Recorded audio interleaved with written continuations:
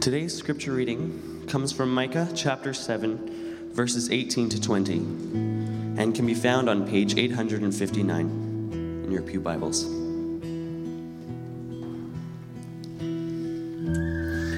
Who is a God like you, removing iniquity and passing over rebellion for the remnant of his inheritance? He does not hold on to his anger forever, because he delights in faithful love. He will again have compassion on us. He will vanquish our iniquities. You will cast all our sins into the depths of the sea. You will show loyalty to Jacob and faithful love to Abraham, as you swore to our fathers from days long ago. The word of the Lord.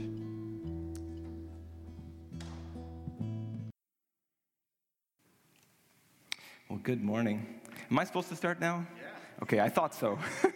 Just making sure. Well, good morning, everyone. Hey, it's a joy to be able to worship here today. Thanks so much to the worship team for leading us this morning.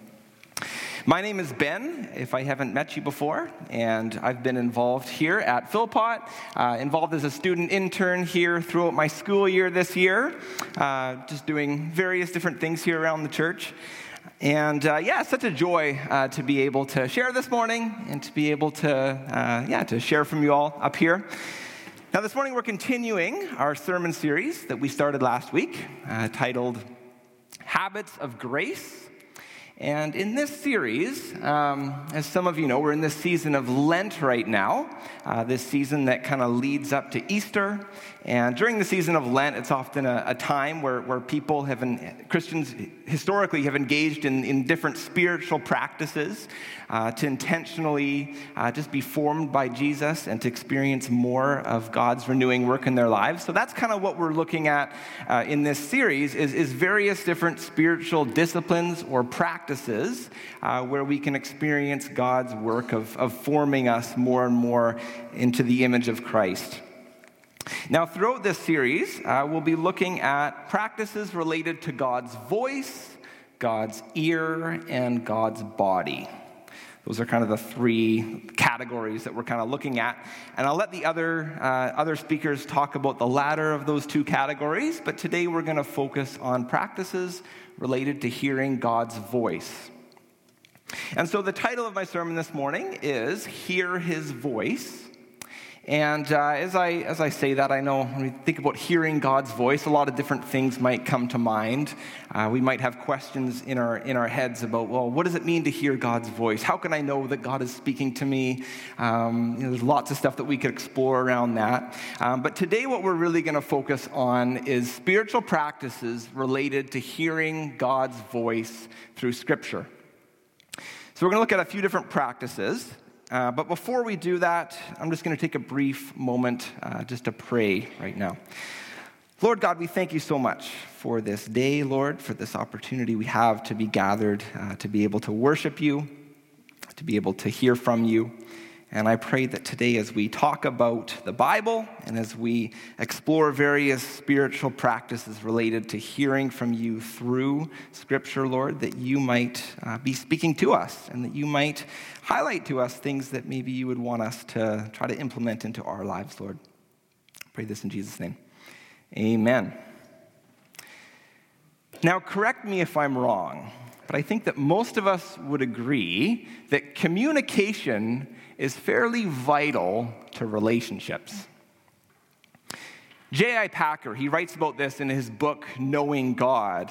He says that we can only truly get to know another person if that person is willing to reveal themselves to us. We can only truly get to know another person if that person is willing to communicate to us who they are. Now, of course, we could ask questions and show interest in another person's life, but we can only really get to know them if they tell us who they are. And so us being able to get to know another person largely depends on them and not only on us. Now, J.I. Packer shares this illustration that I think is worth sharing. He says, now imagine that you meet someone of, very, very high standing. The example he gives is say you meet the Queen of England. Maybe for some of us, we can think of, some other person of high standing that maybe we look up to or admire. Maybe it's a musician or an athlete or, maybe some sort of a political figure. Maybe not, I don't know. But yeah, think of, some sort of a person of high standing that you admire. And J.I. Packer says that, if we were to meet that person, we probably wouldn't really expect much in terms of relationship. If we met them, we would love to get to know them. We would love for them to be able to, for them to relate to us personally and tell us, what they really think about things and tell us who they really are. But there's a good chance that wouldn't happen. When we're in the presence of a person of really high standing, there's a good chance they're just going to kind of treat us with mere formalities and just kind of go through the motions of kind of what they're supposed to do when they relate to someone who's not, so to speak, at their level. And so it's not like we really, deserve to have that person as our friend. We might love for that to happen, but it's not like we really have any claim on their friendship. It's not like we deserve to have them, tell us who they really are and invite us into a friendship. But he says, now imagine that person does take you in, and they actually do communicate to you deeply. They actually tell you what's really on their minds. They actually tell you who they truly are. And then say that person does invite you into a friendship. And say they invite you into actually participating in what they're doing. And then they ask you to make yourself permanently available to them. And he says if that were to happen, everything would change. If life seemed unimportant before that, it wouldn't seem that way anymore. And that is exactly what God has done. The God of the whole universe, the God who rules and reigns over all, the God who is of a far higher position of status than we are, that God has chosen to communicate with us. He has not just treated us with mere formalities, but he has actually revealed his very heart to us. He's revealed his very self to us. He's chosen to reveal himself to us, beings who are so lowly in comparison to who he is. Perhaps we have no right to actually know or even really to know anything about God, but God has chosen to reveal himself, and that changes everything. Now, how has God communicated to us? How has he communicated to us? Now, I'm sure there's lots of us who can tell, maybe different stories of how we've sensed God speaking to us in different ways in our lives. Now, I firmly believe that the Holy Spirit does continue to speak to people today, and that we can have a living and dynamic relationship with God where he does communicate to us in various ways. But if we want to understand how God has communicated to us in a bit more of an objective fashion, I think that it's helpful to think in terms of the concept of the Word of God. Now, when we think about the Word of God, I think for many of us, our first instinctual thought is the Bible. And the Bible is certainly the Word of God, but I would just encourage us to broaden our understanding of the Word of God a little bit right now. Theologian and biblical scholar Michael Bird, he writes that the Word of God actually exists in three different forms. First of all, he says there's the eternal Word of God, who is Jesus Christ himself.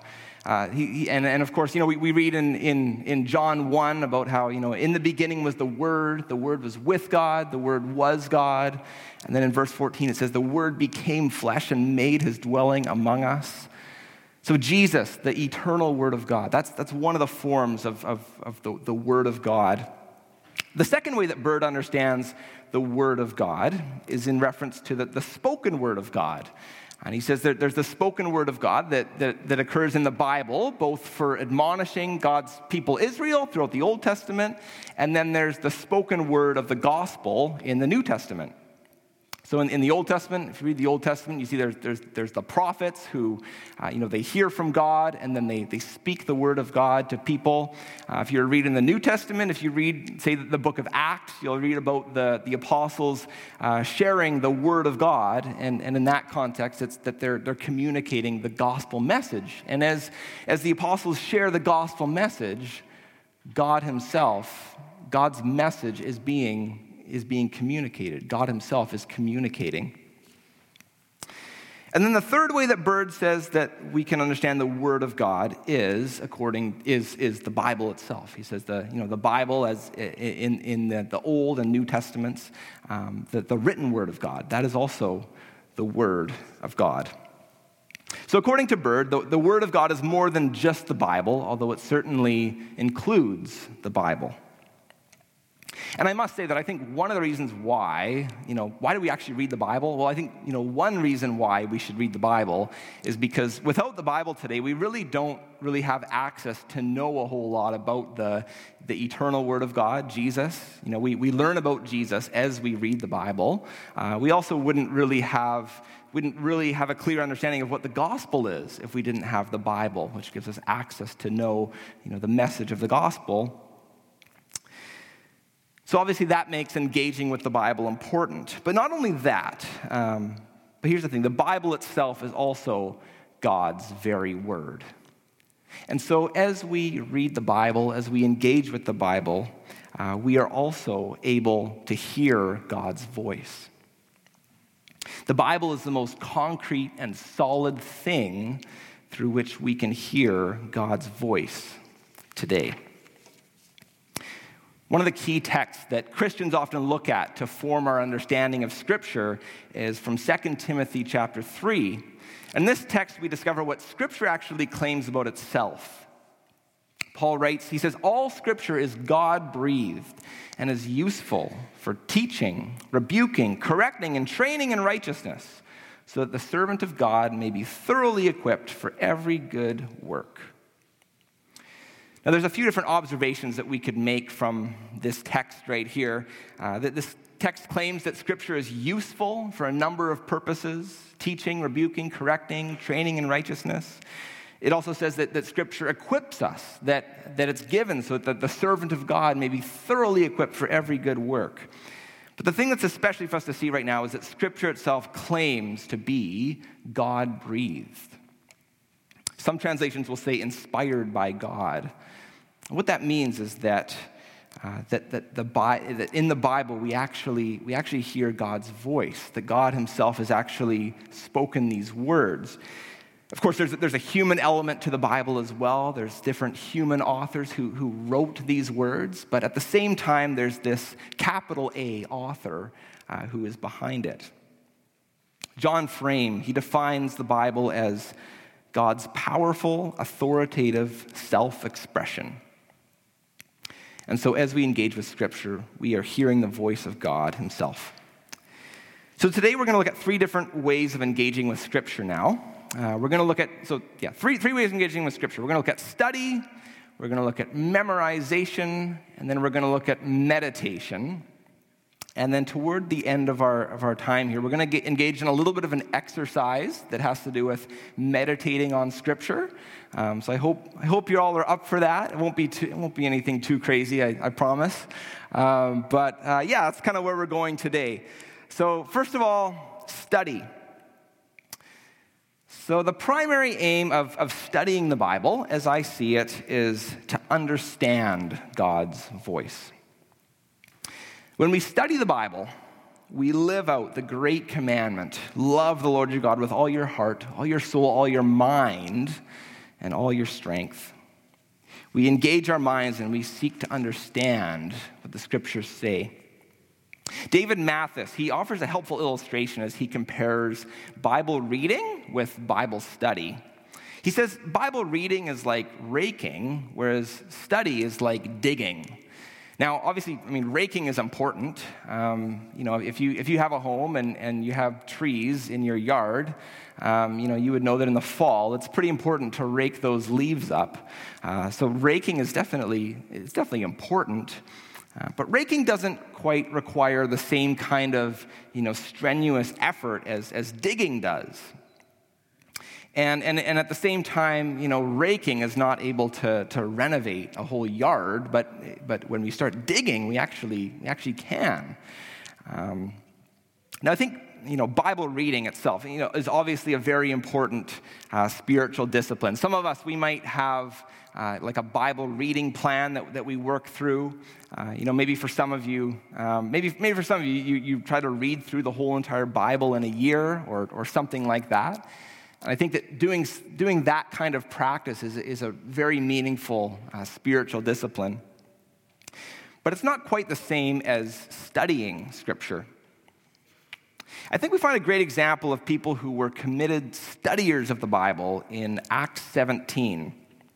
In Acts 17, we read of Paul and Silas going to this place called Berea, and there they meet they go to the Jewish synagogue, they share the gospel message there, and we read this about the Berean Jews. It says that they received the message with great eagerness and examined the Scriptures every day to see if what Paul said was true.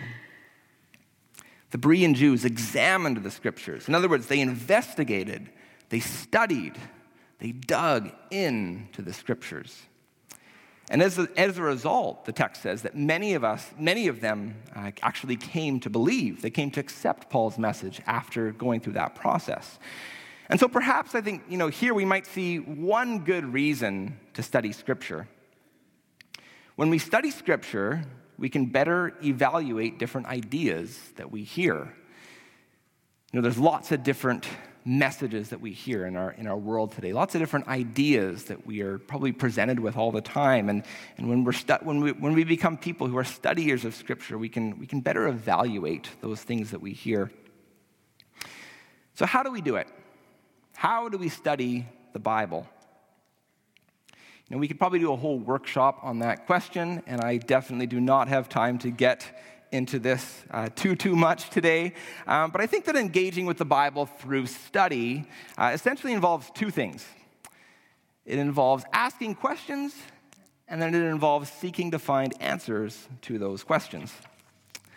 So maybe after reading a passage of Scripture, we might stop and we might start asking questions. Okay, where does this passage, fit in this book? What comes before this passage? What comes after this passage that might help us to discern its meaning? Then we might ask historical questions as well. We might ask questions like, okay, well, who wrote this book? And who did they write it to? And what was their purpose in writing this book? We might also then ask content questions. And initial questions might be things like, what genre are we reading? We might ask, okay, well, what seems to be going on in this text? Who are the key individuals? What are the key words? What are the main points that are being made here? Other questions might include questions like, what does this text teach us about God? What does it teach us about ourselves? Are there any commands in the text that we need to obey? Are there any promises that we need to claim? So those would just be maybe some questions that we could ask of a biblical text when we dive in. And then as we ask questions of the text, the next step then is to try to find answers to those questions. And sometimes we might ask a question of a text, and the answer might be right there in the text. It might be fairly straightforward and obvious to us and apparent to us. Other times, maybe not quite so much. Other times, maybe we need to consult maybe a study Bible or a commentary or some other resource, something like that, to help us out. One resource that I have found particularly helpful, especially for those who aren't maybe quite as experienced with Bible study, is something called the Bible Project. So it's up on the screen here. So you could look this up later, maybe if you wanted to. The Bible Project, there's these two guys, and they've created all these different videos where they, on various different things. But for one thing, what I've found has been really helpful is the videos that they have where they give these introductions to books of the Bible. And they do it all in this very, this very graphic, kind of artistic kind of form, so it's very engaging. So, if you're a person who's not extremely, doesn't like to read a whole lot, maybe something like this would be a helpful resource to just kind of facilitate that process of studying the Bible. Now, obviously, there's a whole lot more I could say about studying the Bible and how to study the Bible. But maybe, some of that might just give us a little bit of a place to kind of jump off from. So that's study. That's all I'm going to say on that. And we're going to move on now to our second spiritual practice related to engaging with Scripture this morning. And that's memorization. So we talked about, study as being the aim is to understand the voice of God. Memorization, what I'll say, that the aim here is to carry God's voice with us. Now, to some of us, maybe Scripture memorization seems fairly unnecessary today. I think many of us have Bible apps on our phones, and in a moment, we can look up any text of Scripture, and it's right there for us. It's definitely very different than, how things have been for people in throughout human history. But that's where we are today. And in that sense, maybe it doesn't seem extremely important. But I do think that there are many significant benefits to this practice of memorizing Scripture. One of the biblical texts that comes to mind when I think about memorization is Psalm 119:11. Here, the psalmist says, "I have hidden your word in my heart that I might not sin against you." And so perhaps one of the benefits of memorizing Scripture is that it can help us in our battle against temptation. It seems to me like this is what happens with Jesus as he's tested in the wilderness by Satan, and he quotes Scripture back to Satan in order to stand firm and to resist temptation. I've found that this has been a helpful practice for me. One of the texts that I often look to or that I recall to my mind is 1 Timothy 6:11, which just says, "But you, man of God, flee from all this and pursue righteousness, godliness, faith, love, endurance, and gentleness." And for me, sometimes in those moments of temptation, I'll just recall that Scripture to mind, and I've found that to be helpful for me. I think there's many other great benefits to Scripture memorization as well. But in the big picture, when we memorize Scripture, what we're engaging in is we're just saturating our minds with God's voice.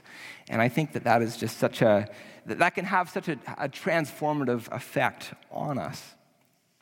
So how do we do it? How do we memorize Scripture? I'm sure there are lots of different ways to do this. Maybe some of you could teach me different ways that you've done this in the past. I know, some people, sometimes they talk about carrying around flashcards with them, of having a verse or two maybe in their pocket, and maybe they'll look at that kind of throughout the day. And another thing maybe we could do is just to have a text of Scripture, right on the lock screen of our phones. And then every time we look at our phone, we see that verse.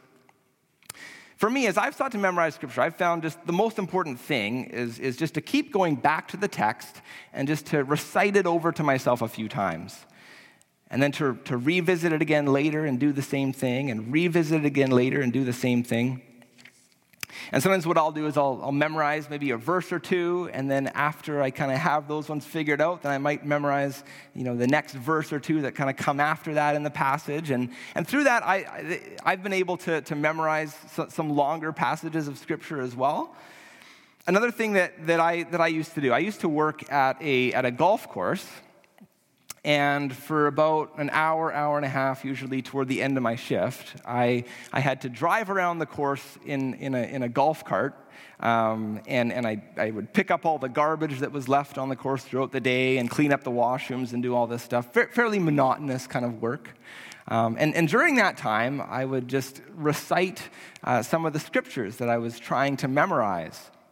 And then I'd usually fumble up a little bit, and then what I'd do is I'd put my audio Bible on in my earbuds, and I'd listen to the text, and I'd speak the words as I was hearing it and see if I could anticipate what was coming next. So that's some of what I've done to try to memorize Scripture. Now Now, I don't know what your experience has been with scripture memorization. Maybe this is something that, for some of us, we did as kids and we were introduced to it, but it's not something that we've done as much since then. And, for some of us, maybe this has been a really meaningful practice. For others of us, maybe it's felt like more of a burdensome kind of a task. But perhaps this is a spiritual discipline that God would invite some of us to engage in through this season of Lent. Maybe there's one short passage of Scripture that's been meaningful to you. And maybe you could consider just taking maybe a few minutes every day and just looking at that text and working on trying to get it to really stick in your mind. Maybe that's something that you would want to try if you sense God prompting you to do that. And in the process, you might find that you experience God's work of shaping and forming you in a new way. Now, that's about all I'm going to say on memorization. And the thing is, memorization and study, these two things we've talked about, the thing that they have in common is that they're both primarily focused on our minds.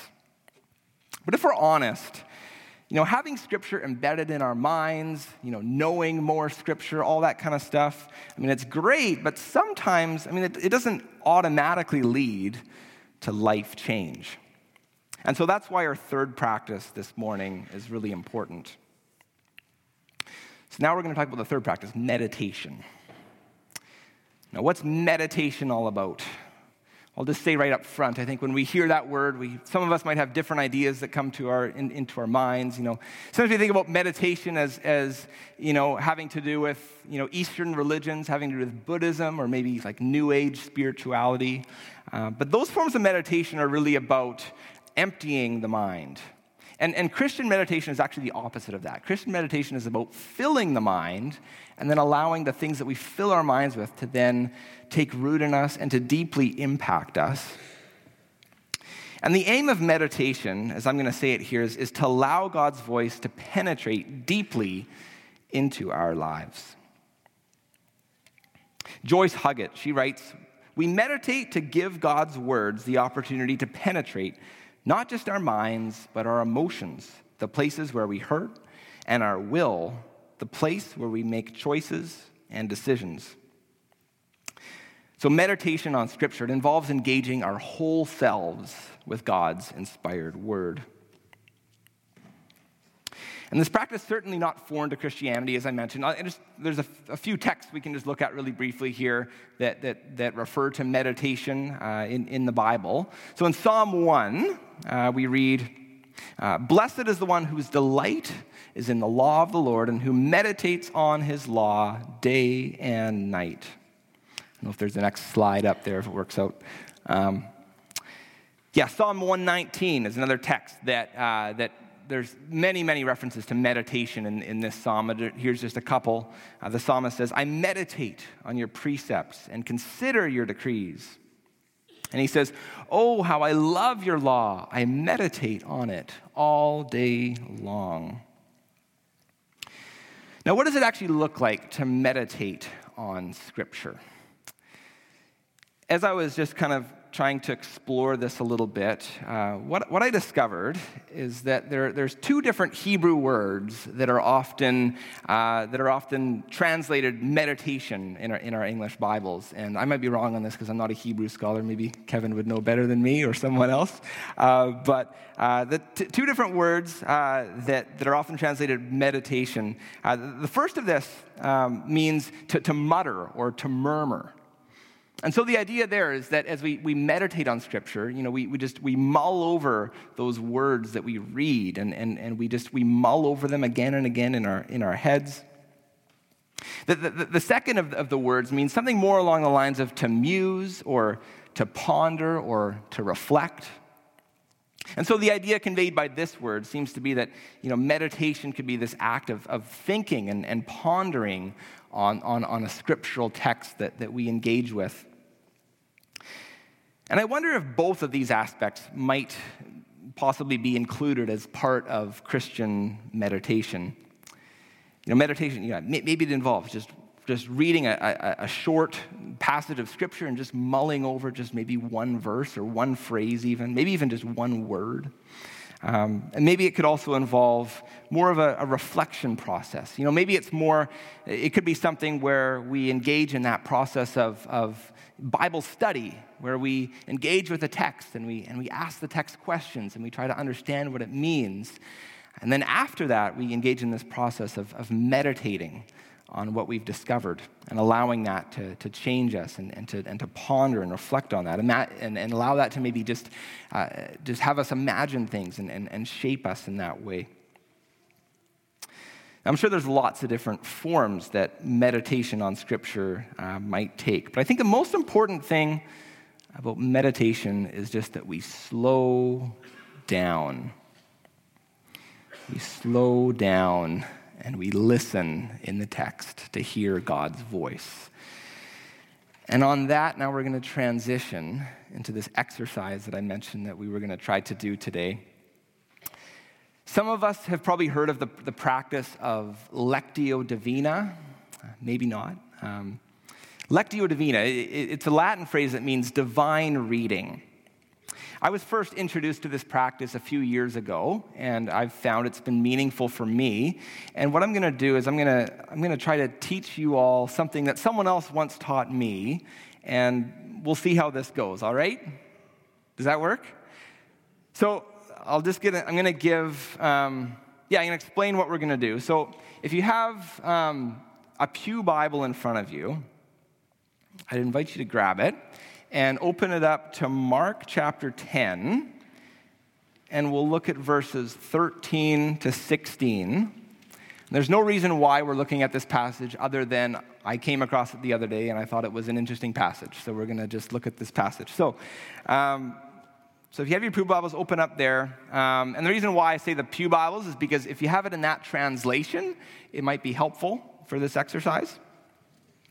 So what we're going to do is first of all, I'm just going to briefly read a line from Psalm 37. And as I do that, if you're comfortable, I would invite you to close your eyes. And we're just going to take a moment, not right now, but in a moment. Close your eyes and just take a moment to just kind of calm and quiet your heart. And then after that, I'm going to turn to that text in Mark 10. And again, you can keep your eyes closed if you're comfortable with that. I'm going to slowly read through that text. And as I read through that text, I just invite you to just listen for a word or maybe a phrase or an idea that just kind of sticks out to you. Maybe you can just kind of ponder on that. And then after that, what we're going to do is I'm going to come off the stage, and we're going to take 2 minutes. And what we can all do is then look at that text just on our own and just slowly read through that text on our own. And again, just listening for any word or any phrase that might stand out to us. And then just take a moment to just mull that over in your head maybe, or to just ponder on maybe what God might be trying to say to you through that. And again, so the text we're going to look at is Mark 10, 13 to 16, if you didn't catch that. So this time, though, I'm just going to read from Psalm 37. And yeah, if you're comfortable with just closing your eyes, go ahead and do that. Be silent before the Lord and wait expectantly for Him. Be silent before the Lord and wait expectantly for Him. Be silent before the Lord and wait expectantly. Be silent before the Lord and wait. Be silent before the Lord. Be silent. Be. And now from Mark 10. People were bringing little children to Him in order that He might touch them. But the disciples rebuked them. When Jesus saw it, he was indignant and said to them, "Let the little children come to me. Don't stop them, because the kingdom of God belongs to such as these.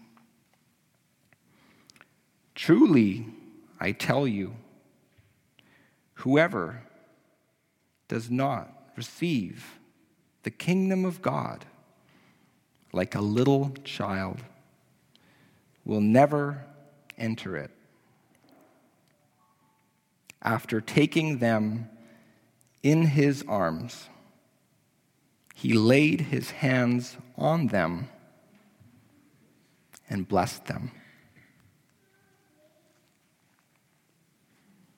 Amen. So now just take 2 minutes to ponder on that text yourself. Maybe you want to read it in your head or quietly, and then I'll come back up here. Okay, 10 more seconds.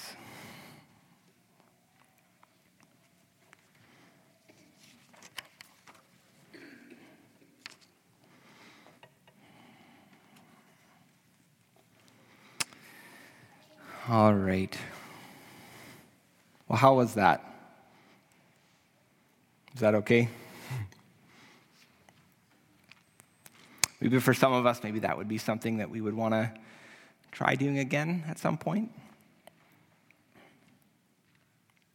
I'm just going to finish up now just with a few words in conclusion, and I'll just invite the worship team to come on back up now too. You know, in John chapter 5, Jesus has this conversation with the Pharisees, and he tells them, he says, "You study the scriptures diligently because you think that in them you have eternal life. These are the very words, the very scriptures that testify about me, yet you refuse to come to me to have life." Now today, obviously, we've looked at various different practices related to engaging with Scripture and to hearing God's voice in the Bible. But the words of John 5, they remind us a couple important things. First of all, they tell us that, you know, it's possible to know the words of Scripture without actually knowing the person who stands behind those words. And it's possible to know a bunch of Scripture in your head, but to not actually know God himself. And the words of Scripture themselves, Scripture itself, it does not give us eternal life. Only Jesus can do that. Our access to God, our access to a living, dynamic relationship with him is not actually primarily made possible through the written Word of God, which is the Bible, but it's made possible through the living Word of God, which is Jesus Christ himself. It's through God's choice to reveal himself in the person of Jesus that we can truly know him and have relationship with him. More Bible study or memorization or even meditation is not going to make us right before God. Our salvation and our access to know God personally is made possible solely through Jesus' death and resurrection on our behalf. And so as we engage with the Bible, may we do so out of a desire to know that person who stands behind those words, that very person who has saved us and redeemed us. May we do so out of a desire to cultivate our relationship with him. Amen? Amen. Okay. Amen. Amen. Thank you, guys. Thank you, Ben, for sharing God's word with us today. You did well today, and thank you for pointing us to Jesus. And at the end of the service, after we pray now, there'll be people here at the front. You'll find some people with a pink lanyard. They're here if you want prayer. So if you're here today and you'd like someone to pray with you, maybe there's a need you want someone to pray with you about, just come to the front after. We'd be glad to pray with you and and for you. Let's pray together. Lord, thank you for today. Thank you for your word. Thank you for how your word, Lord, helps change us. And thank you, Lord, for Ben as he's brought that word to us. We pray for him and Preeti as they continue to seek your will for their lives. And so thank you for the gift that they are to us. And we pray, Lord, that your word today will continue to do its good work in each of our lives. And we pray your continued work in us, Lord. Bless our church, Lord. And we pray, Lord, that you'll equip us with every good thing, Lord, that we might do your will. And Lord, that you'll work in us that which is well-pleasing in your sight. And Lord, may you receive all the glory. In Jesus' name, amen. Amen. God bless you, friends.